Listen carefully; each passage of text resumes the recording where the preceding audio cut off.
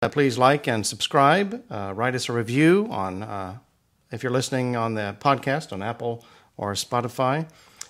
Share the program so others can get to know it and find it perhaps edifying for themselves as well. Also, if you'd like to get in contact with me, you can comment on YouTube or send me a email at frmatkin@priest.com. Also, we want to have our opening prayer. Today is Election Day in the United States and all throughout wherever you are, midterm elections. So there's a prayer in the prayer book for an election. In the 2019, it's number 31. So it's very timely. Let us pray.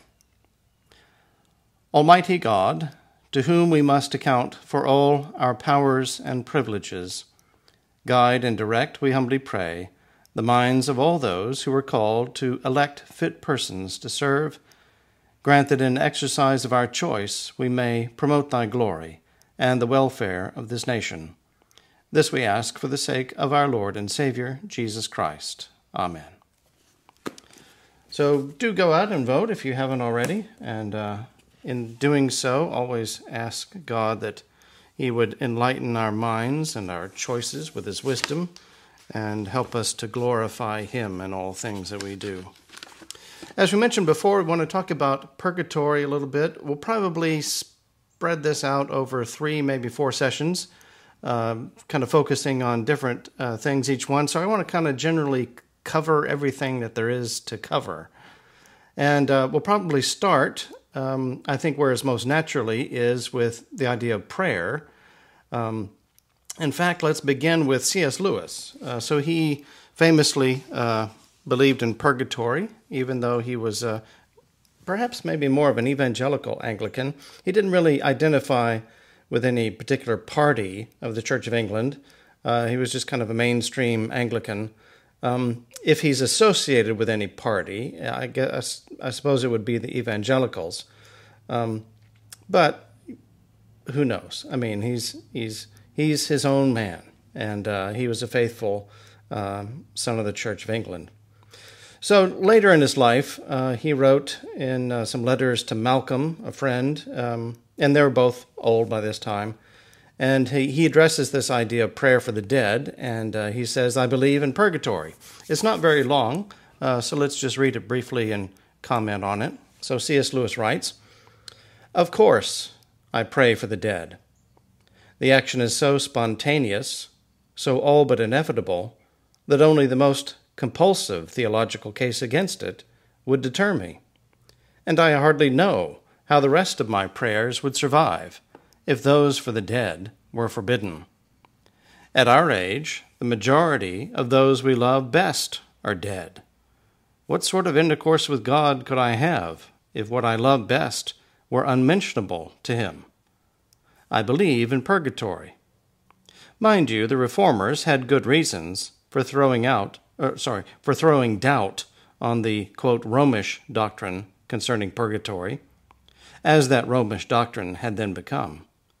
Our view returns magnificently in Newman's dream. There, if I remember it rightly, the saved soul, at the very foot of the throne, begs to be taken away and cleansed. It cannot bear for a moment longer, with its darkness, to affront that light. Religion has claimed purgatory. Our souls demand purgatory, don't they? Would it not break the heart if God said to us, It is true, my son, that your breath smells and your rags drip with mud and slime, but we are charitable here, and no one will upbraid you for these things, nor draw away from you. Enter into the joy. Should we not reply, With submission, sir, and if there's no objection, I'd rather be clean first. It may hurt, you know. Even so, sir. I assume that the process of purification will normally involve suffering, partly from tradition, partly because most real good that has been done to me in this life has involved it. But I don't think the suffering is the purpose of the purgation. I can well believe that people neither much worse nor much better than I will suffer less than I or more. The treatment given will be the one required, whether it hurts little or much. My favorite image on this matter comes from the dentist's chair. Going to the dentist is a whole... if that's not purgatory, what is? So he says, my favorite image on this matter comes from the dentist's chair. I hope that when the tooth of life is drawn, and I'm coming around, a voice will say, rinse your mouth out with this. This will be purgatory. The rinsing may take longer than I can now imagine.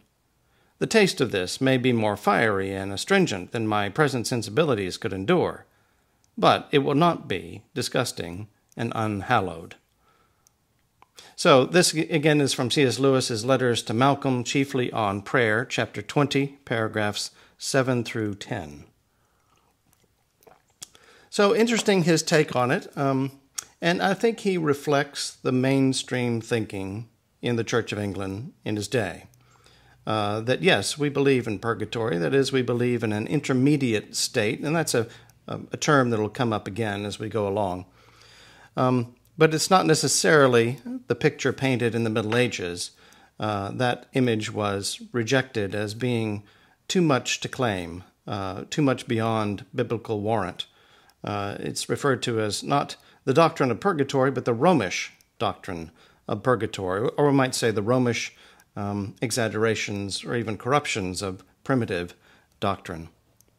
So we begin with prayer, and that's where C.S. Lewis begins in dealing with prayer, because he says, basically, that's where the issue comes up. It's natural to pray for the dead. And in fact, in the little catechism in the 79 prayer book, it poses the question, why do we pray for the dead? And the answer is, we still love them. And we pray that in God's grace, they would grow in his love until they see him as he is. See him as he is, experience the beatific vision. So that's why we pray for the dead, because we still love them. And like Lewis says here, when you get old and all your friends have died, what in the world else are you going to pray for? If you couldn't pray for the dead, that's inconceivable to Lewis, that he could not mention that which is so important to him, that he could not share that with God. However he is to pray, certainly his impulse is to pray for the people that he still loves that have passed away. Well, let's look at, if we're praying for the dead, what are those prayers? So we begin with kind of a timeline where we're coming from. So we'll start with the pre-Reformation prayers. And so what do we have in the pre-Reformation days? We have the Mass, and you have a fast day arising, All Souls' Day, the commemoration of all the faithful departed, right after All Saints' Day. And so what is the collect for that day? It goes like this. And this is not in an Anglican missal translation, but in an old Roman Catholic Latin and English missal. So the English is not as polished as we would expect from an Anglican missal. But it goes like this. O God, Creator and Redeemer of all the faithful, grant to the souls of thy departed servants forgiveness of all their sins. Let our loving entreaties obtain for them the pardon they have always desired. And so basically that is the petition in the collect for All Souls' Day, is that the departed would obtain the remission of all their sins. And that is what gives them the ability to rest in peace. The minor propers, again and again, offer up petitions from, I think, Ecclesiasticus somewhere, that the faithful departed would rest in peace, that light perpetual would shine upon them, and so on. That they would enter into joy in God's heavenly kingdom. Well, next let's turn to the canon of the Mass. Oh, and also we should mention at All Souls' Day, all of the prayers are directed toward the departed. So, for example, in the Agnus Dei, which doesn't come until much later, I think the 1400s, it's right before the Reformation. The responses to that change for a requiem. So normally it would be, O Lamb of God, that takest away the sins of the world, have mercy upon us. But at a requiem, you're just praying for the departed rather than yourself. So instead of have mercy upon us, it is grant them rest. Grant the faithful departed rest. So there's a brief prayer, a mention in the Roman canon, or the Eucharistic prayer of the departed. And of course, the Roman canon is fixed by the time of Gregory the Great.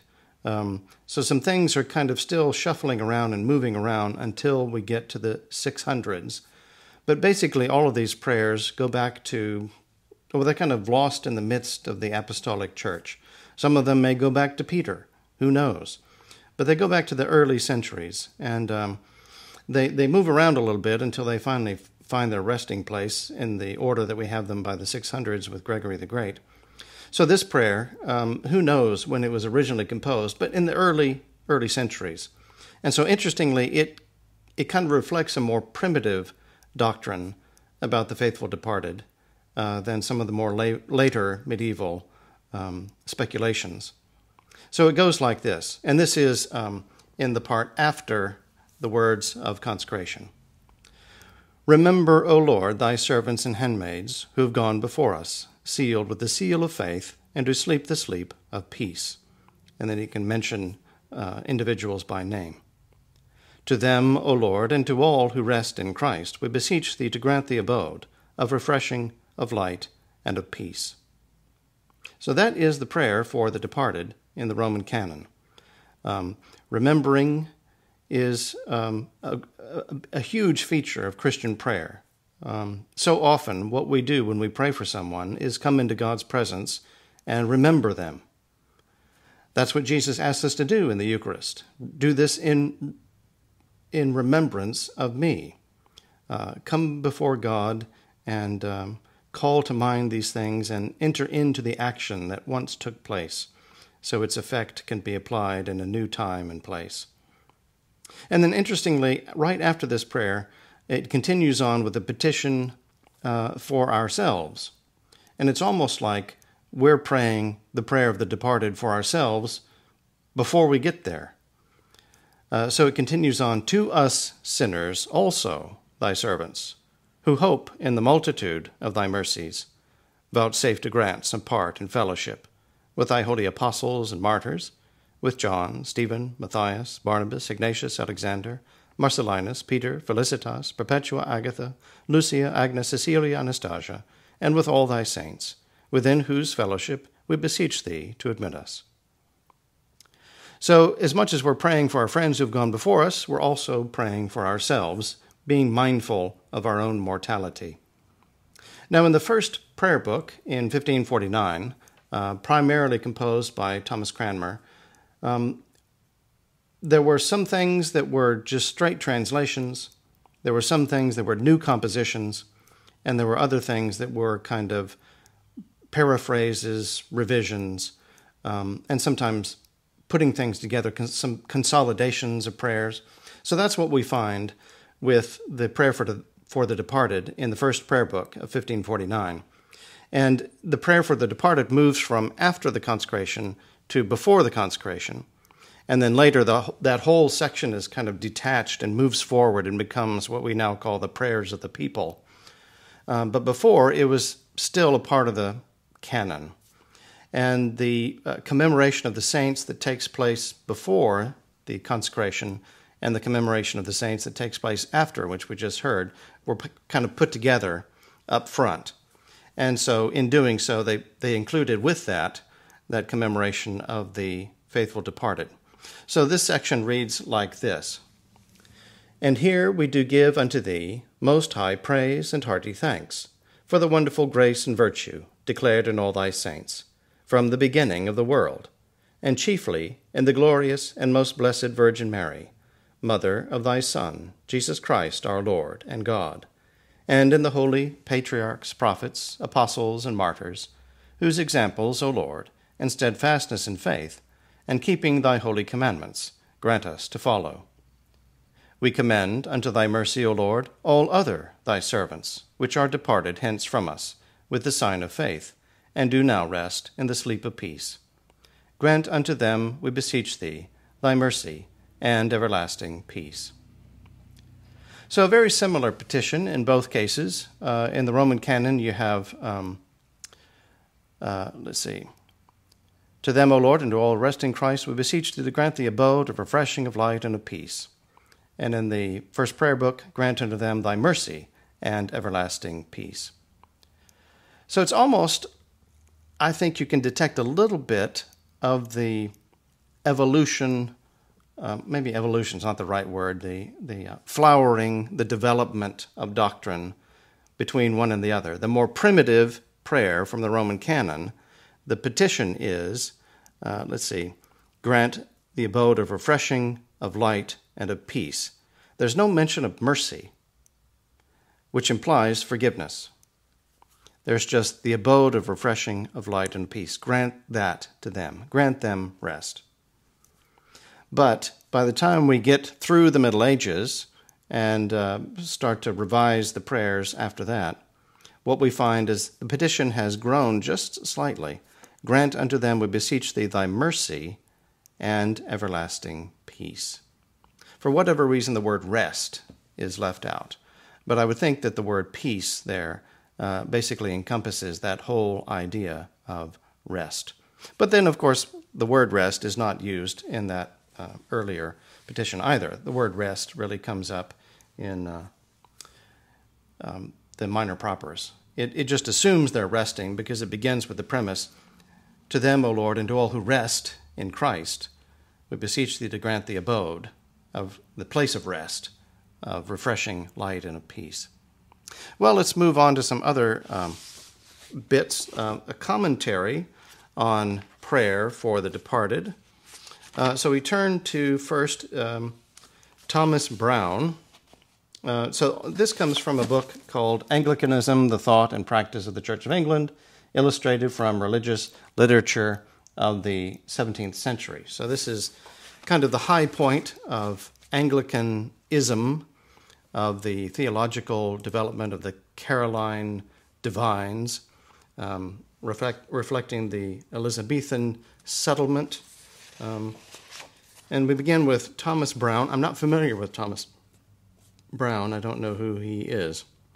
But we have a little excerpt here. He says, I could scarce contain my prayers for a friend at the ringing of a bell, or behold his corpse without an orison for his soul. An orison is a prayer. So sort of like C.S. Lewis, reflecting that thought that it's only natural to pray for the dead. It's only natural when you hear the ringing of a bell, for whom the bell tolls, brings to mind the departed, brings to mind funerals, brings to mind friends of yours who have died. Immediately your thoughts will turn to praying for the departed because you still love them. And he says, I could hardly ever see a dead body without immediately jumping to wanting to pray for that person and remember them before God. And then Jeremy Taylor, far more famous bishop in the Anglican Church of that era. A couple of things he says. This is from A Dissuasive from Popery, Part 1, chapters 1 and 4, the doctrine of purgatory. So he explicitly and intentionally addresses this topic. He says, before we can say any more in this question, we are to premonish that there are two great causes of the Roman Catholic, mistaken pretensions in this article from antiquity. The first is that the ancient churches in their offices and the fathers in their writings did teach and practice, respectively, prayer for the dead. So he begins by saying, yes, certainly, the early church practiced prayer for the dead. The Roman Catholics mention that in their arguments a lot of times. We concede that point. We agree with that point. We don't dispute it at all. Now, because the Church of Rome does so too, and more so, relates her prayers to the doctrine of purgatory and for the souls there detained, her doctors or teachers vainly suppose that whenever the Holy Fathers speak of the prayer for the dead, that they conclude for purgatory. which vain conjecture is as false as it is unreasonable. For it is true that the fathers did pray for the dead. So his point there is that the Roman Catholic apologists, when they mention prayer for the dead, they said, well, the fathers said you ought to pray for the dead. We have liturgical examples of them praying for the dead. So obviously they believed in the fully developed medieval doctrine and theology about purgatory, which is not necessarily the case. You can't just jump automatically from one to the other. So yes, of course, if they're praying for the dead, they believe in some intermediate state where the dead are and they can receive benefit from our prayers. But it doesn't necessarily mean that what they thought life was like for a dead person back in the first centuries is identical to what they thought life was like for a dead person in the High Middle Ages. There was some thinking done. There's some advancement in theology and doctrine. There's speculation, questions asked and questions answered. So you can't necessarily equate one with the other. You can equate the practice of prayer for the dead, and that it's meaningful and that it's virtuous. That, like it says in 2 Maccabees, because you believe in the resurrection, it's a noble thing to pray for the departed. Skipping down a little bit, he says, upon what accounts the fathers did pray for the saints departed, and indeed generally for all, it is not now seasonable to discourse, but to say this only, that such general prayers for the dead as those above reckoned, the Church of England never did condemn by any express article, but left in the middle, and by her practice declares her faith of the resurrection of the dead, and her interest in the communion of saints, and that the saints departed are a portion of the Catholic Church, parts and members of the body of Christ, but expressly condemns the doctrine of purgatory, talking about the Romish doctrine, and consequently all prayers for the dead relating to it. So Jeremy Taylor basically says, yes, we acknowledge that the early church, they prayed for the dead. We also would say, yes, you can pray for the dead. But we point out that that doesn't necessarily mean that just because you want to pray for the dead, and just because you do, it doesn't necessarily mean that you buy into all of the medieval speculation about what life is like for the faithful departed in the intermediate state. And then finally, a little section from Herbert Thorndike. So Thorndike is a theologian. He has been described as an assistant in the committee which revised the Book of Common Prayer. He was disappointed that fewer changes were not made in a Catholic direction. So his interest is more high church, more Anglo-Catholic, if you will. This would be the revision, the 1662, so the current revision, the current prayer book. He says, the practice of the Church in interceding for them, that is, the departed, at the celebration of the Eucharist, is so general and so ancient that it cannot be thought to have come in upon imposture, but that the same aspersion will seem to take hold of the common Christianity. So prayer for the dead is totally natural to the Christian experience. But as to what effect this intercession was made, and that is indeed the dew point of difference. So what we mean by prayer for the dead, like Jeremy Taylor says, that's where we have a disagreement. Skipping down a little bit, he says, for Justin Martyr makes it a part of the Gnostic heresy that the soul without the body is in perfect happiness. They indeed held it because they denied the resurrection. But the Church, therefore, believing the resurrection, believes no perfect happiness of the soul before it. That is, there is yet progress to be made. There is yet fulfillment to be made in that intermediate state. You haven't reached the end. You haven't reached the goal. You haven't hit the resurrection yet. Even if you've progressed so that you're in perfect charity with God and man, and your perfect union with God, the beatific vision, there's still at least one last step to go, which is the reunification of the soul and the body. Your salvation is not yet complete. And so that's a very interesting point that he makes with Justin Martyr in light of modern approaches in mainstream Protestantism, and I'm thinking like Methodists and Baptists and so on, where basically it's like you die and you're with Jesus in heaven, and that's it. There's sort of nothing in between. There's no reason to pray for the dead. You're either saved or you're not, and if you're saved, you're immediately in heaven, and you're immediately perfect, and you're immediately in full union with God, and there's no growth yet to happen. And that's not the historic Christian perspective on things. And he says, actually, what that is an early anti-Christian Gnostic heresy. And they believed that the soul without the body is in perfect happiness because they didn't believe in the resurrection. And for many mainstream Protestants these days, the resurrection is just kind of an afterthought. It's all about being in heaven when you die. All right, well, let's wrap up very briefly with two prayers. So if you go to the burial rite in the prayer book and you look at the end, there's some extra prayers that are included there, and a great resource for devotion, and worth using, especially during this month of November when we pray for the departed. So when you ask an Episcopalian, an Anglican, what do you people believe? The easiest thing to do is just turn to the prayer book and say, what does it say? That's what we believe. We wrote down our beliefs in our prayers. And so here is a prayer. It comes from the old prayer book. In the old prayer book, it was used for someone at the time of death, right when they die, presumably right before they die, as they're dying. And then in this version, it's because rarely are you going to be able to use that prayer, because so often, anyway. So it was made as a prayer after death. And it goes like this.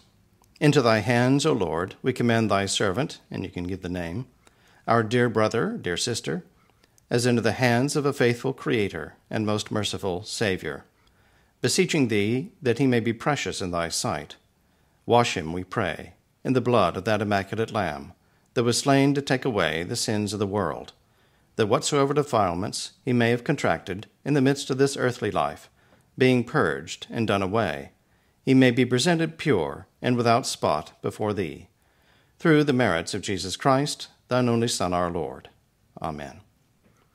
So what we find here in this prayer is the idea of forgiveness and mercy for the faithful departed, that they would be washed in the blood of the Lamb. Now, this doesn't lead us to conclude that, this is for non-believers, that, non-believers would get one more extra chance after life to basically receive a baptism of desire. No, that's not what this means. This is only for use for faithful Christians who've died, not for unbelievers, not for the unbaptized. There's a whole different sets of prayers for that situation.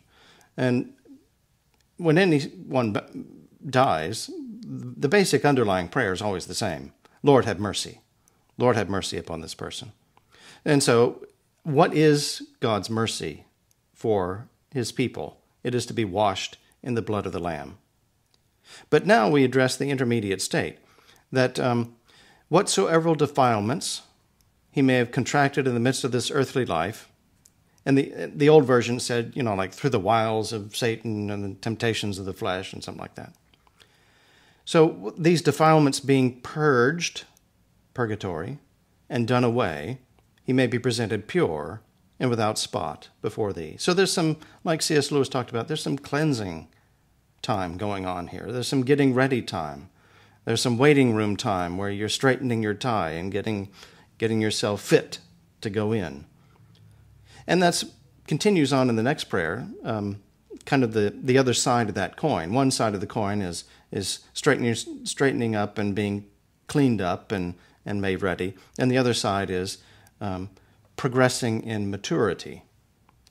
Remember thy servant, O Lord, according to the favor which thou bearest unto thy people, that increasing in knowledge and love of thee, he may go from strength to strength in the life of perfect service in thy heavenly kingdom, through Jesus Christ our Lord. Amen. So there's some maturity that happens in purgatory. There's some advancement towards God and his presence and his likeness that takes place in the intermediate state. It's interesting that the Eastern Orthodox theology about purgatory, or the intermediate state, they would probably prefer that term, it gets a little bit bizarre, but it stays more in the realm of theological speculation rather than of doctrine. So they developed this idea about toll booths in the sky. You know, if you're going to get from here to there, you got to cross through some I guess it's a toll road to heaven, but you got to get through some toll booths. But I think this is what that's getting at, going from strength to strength. That in the progress of maturity, Christian maturity, and moving toward God, there's some definable stages in that. And going through the toll booth is like moving from one stage to another, I guess. I'll see if I can kind of track down some Eastern Orthodox commentary on that idea so we can look at it some more. So next time, we'll look at purgatory again, and we'll look at the Articles of Religion, what that has to say about it, and some commentary about it. And we'll continue to talk about purgatory another 1 or 2 times after that, just so we can have a look at what all of the Anglican tradition has to say. Well, God bless, and pray.